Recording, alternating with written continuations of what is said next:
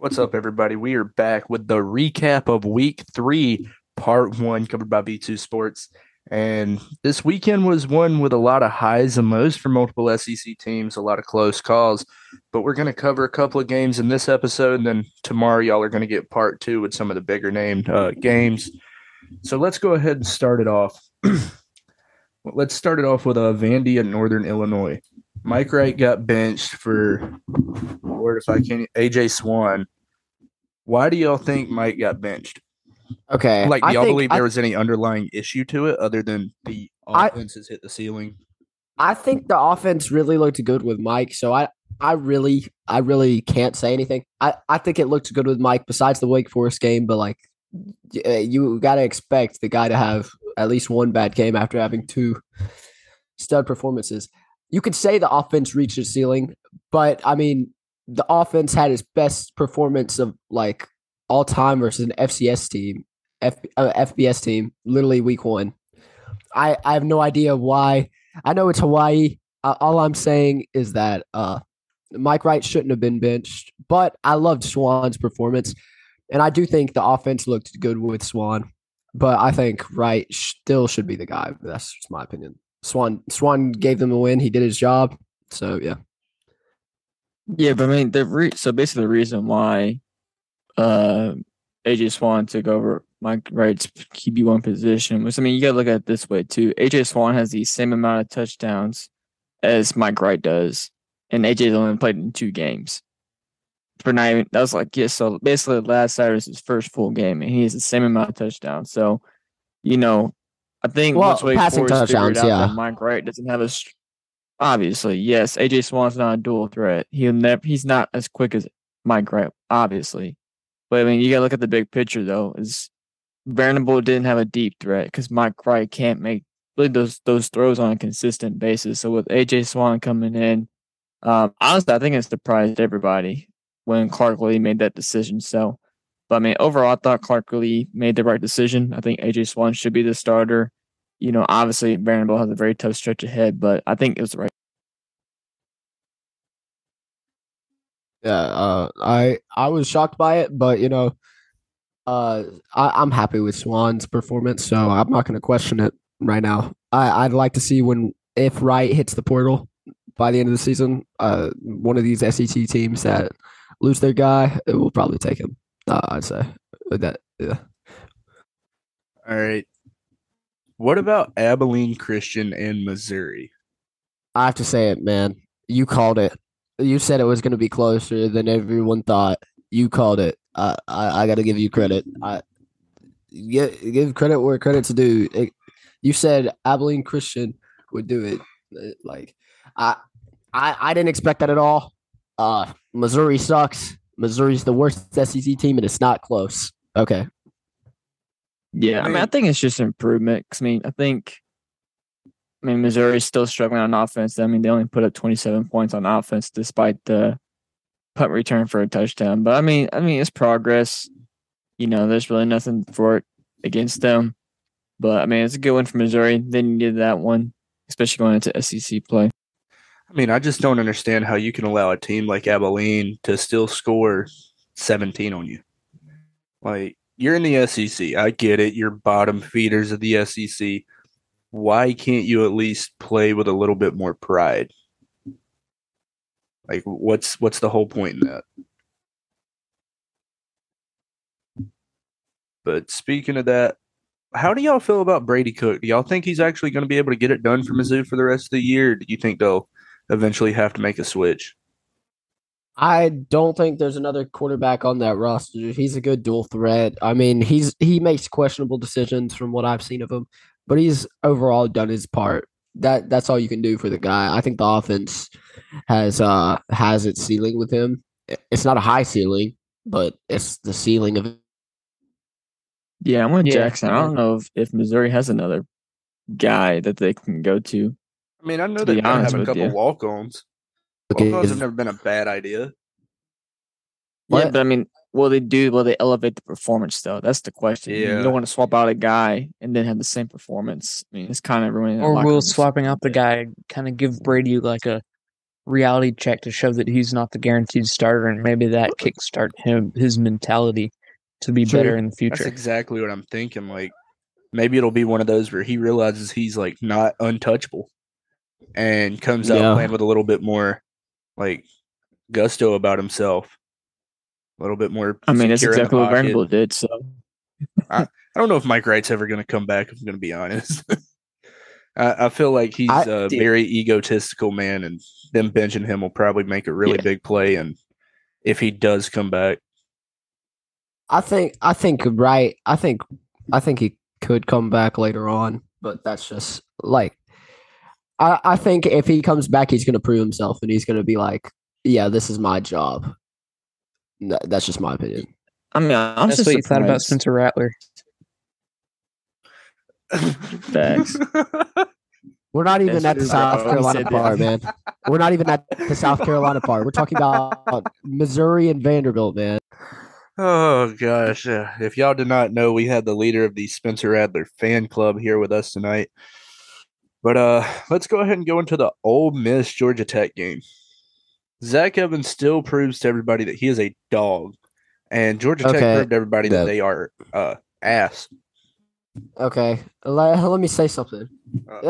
It's got to be something when Ole Miss's defense allows less than let's say specifically Lane Kiffin's defense allows less than Clemson's defense versus the same exact ACC team. What is going on? I don't care. Ole Miss, I've really slept on them. I thought it was. I knew it was going to be a huge win like that. I just didn't think it was going to be that dominant, and I was really happy with that performance. And I liked how Jackson Dart looked in the offense. He did make a questionable decision, a couple of questionable decisions, but like any guy would do. But he did his job. Like Ole Miss, I guess, is certainly building up the hype, and it's wonderful. Because nah, man, you said they'd get scared. You said they will get scared. Just watch. It's not even middle of the season yet. It's week 3. They're building up the hype to the point where they're going to get egotistical like everybody else, and just like they're going to lose it to some god awful program. And it's not going to be anything that Ole Miss can do. They'll have like an injury, and the injury will probably be who they base the entire offensive game plan around for that week, and they'll just be lost. I'll actually say it. It'll be when Ole Miss plays Auburn. That's when it'll be. Auburn will just pull one out from, pull one out and end up beating Ole Miss. But let's go ahead and go to the next game. I know I said we were going to cover some of the big name games on the episode tomorrow, but I kind of want to fill this one out. Missouri State and Arkansas. Do we have even words for this? I mean, Missouri State absolutely dominated Arkansas from start to finish. I don't care what you say. If Arkansas doesn't get that kick return, they get stopped. That punt return. They get stopped with how the game was going. They would have gotten stopped. And I truly think, I really think that Missouri State would have won in the fourth quarter. And after that game, their passing defense got demoted to 131st in the FBS. Yeah. Now let me say something. Dang. If there's any name I've heard all game is Shelley. That man did his job. He got his team as far as they could versus a top 10 team. Almost pulled what App State did against Michigan in 2007. I mean, I actually thought that was going to happen. I was looking at the score. It was 17-0. I turned on the game right when he threw that absolute. Not when he threw. When he ran for that touchdown. When Shelley did, but Shelley balled out, man. And I'm just saying this. Shelley outperformed KJ Jefferson by a mile. KJ looks questionable in this. The play calling looked questionable. I mean, why do you go for it on fourth down when your team isn't dominating? I mean, I have no idea. It really should have been Missouri State's win, and I'm sad to see they didn't get this. I don't think Arkansas is an overrated team. I think they looked ahead, and that's something you can't do, especially against this head coach, who literally is coached. I'm pretty sure he's Arkansas's former head coach. Mm-hmm. You can't sleep. Yeah, he was. you can't sleep on the guy. I mean, like he knows what he's doing, and he's going to take them to a top FCS team soon. Mm-hmm. Yeah, I think Arkansas needed this wake up call, to be honest with you. With it being early in the season, they're off to a really good start. I think it was a good wake up call for them. I think, they finally got their attention kind of shattered a little bit. Their brains just a little bit rattled with Missouri State, who played a fantastic game. And, obviously Arkansas just proved later on the last bit of the fourth quarter that they were the better team. But, I think it's good for Arkansas to have a bad game now, heading to SEC play, and that you get that bad game out of the way. Hopefully you can take that next step forward and just, continue to make progress. Obviously Sam Pittman will probably take a lot of blame for the blame as well. So, I think it's a really good game for Arkansas, a really good game for Missouri State. I think both teams got a little wake-up call, and now they can both take the next step for their programs. Mm-hmm. Just on top of this, I want to say, don't quote me on this, but I believe it was Sanders and Jefferson's all career high yardage for both of them in the same game, and they still somehow found a way to lost it or almost lose it. Yeah, I saw that. I was impressed with them, but I was really impressed with the Shelley guy. I said that multiple times. I love Shelley. Let's go. Right. I'm rooting on Arkansas's downfall. Also, whoever that linebacker is, Drew Sanders, I think it's pretty obvious that guy's the best linebacker probably in the SEC right now. I think that's my opinion. I think he's the best linebacker in the SEC. I saw that guy. He's an absolute beast. He's done it 3 weeks in. He's done his job. All I can say, man. All right, so let's go ahead and move on to Kentucky and Youngstown State. Nothing much to really talk about for this game other than Mayo Man threw for 377. There's really nothing we can say about that game.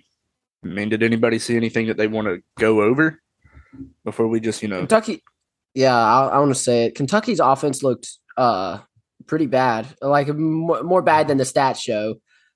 Levis threw 2 picks as well as 2 touchdowns. It didn't really look that good. Smoke looked like horrible. In the first quarter, I'm pretty sure it was it was nothing in the first quarter. The second quarter is really when Kentucky started hitting. Kentucky's offense found a rhythm in the second quarter, and it felt like they didn't have anything after that.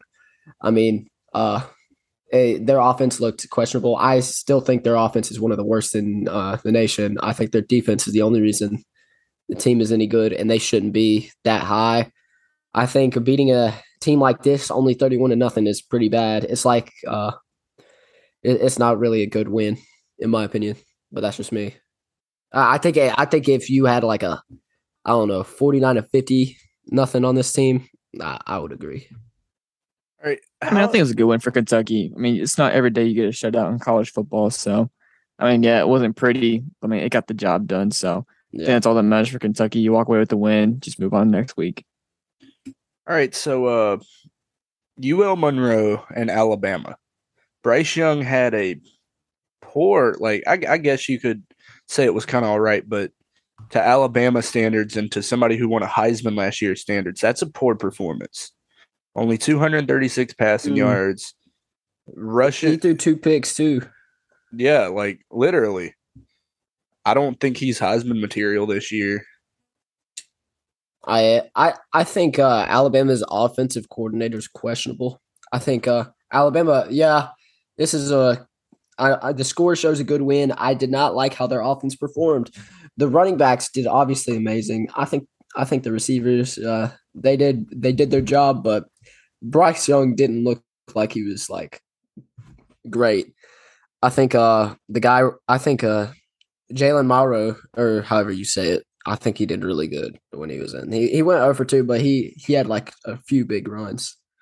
Yeah. I feel like with these past couple of weeks, Alabama has definitely shown that they are a team that can be beat. They're not invincible anymore. Now, Georgia, yeah, but we'll get to that on tomorrow's episode. Hey, I just want to say one thing. I truly believe Arkansas might have struggled this game. As you said, it was a wake-up call. But I truly think Arkansas will beat Alabama. As of now, I truly think Arkansas will beat Alabama at Arkansas. Be Alabama's wake-up call like they're upset to like wake them up. Like you know how A&M was last year. Yeah. I think Arkansas will be this year. Alabama just seems very underwhelming to me. And Bryce Young looks like he's taking a step back rather than taking a step forward. And you wonder how much that's going to impact his draft stock. Yeah. All right. It seems like he gives up until like the fourth quarter. It honestly seems like that when I watch him. When I watch him, it seems like he really gives up. And then in the fourth quarter, it's like, oh my God, he put up some miracle drive when it matters. Like, whoa, what just happened? How did Alabama win this game off a last second play? Like, I don't know. All right. So since we've still got to fill this episode out, we're going to throw in a couple more really good game. Oh, I would also like to tell everybody in here, because this is the next game that we're covering. I was right. You were wrong. Mississippi State's not good. LSU, the team that lost to FSU, popped Mississippi State. Hey, Mississippi State, I still think they're good. I just think they went for it too much on fourth down. Yeah, I think they really both did. questionable.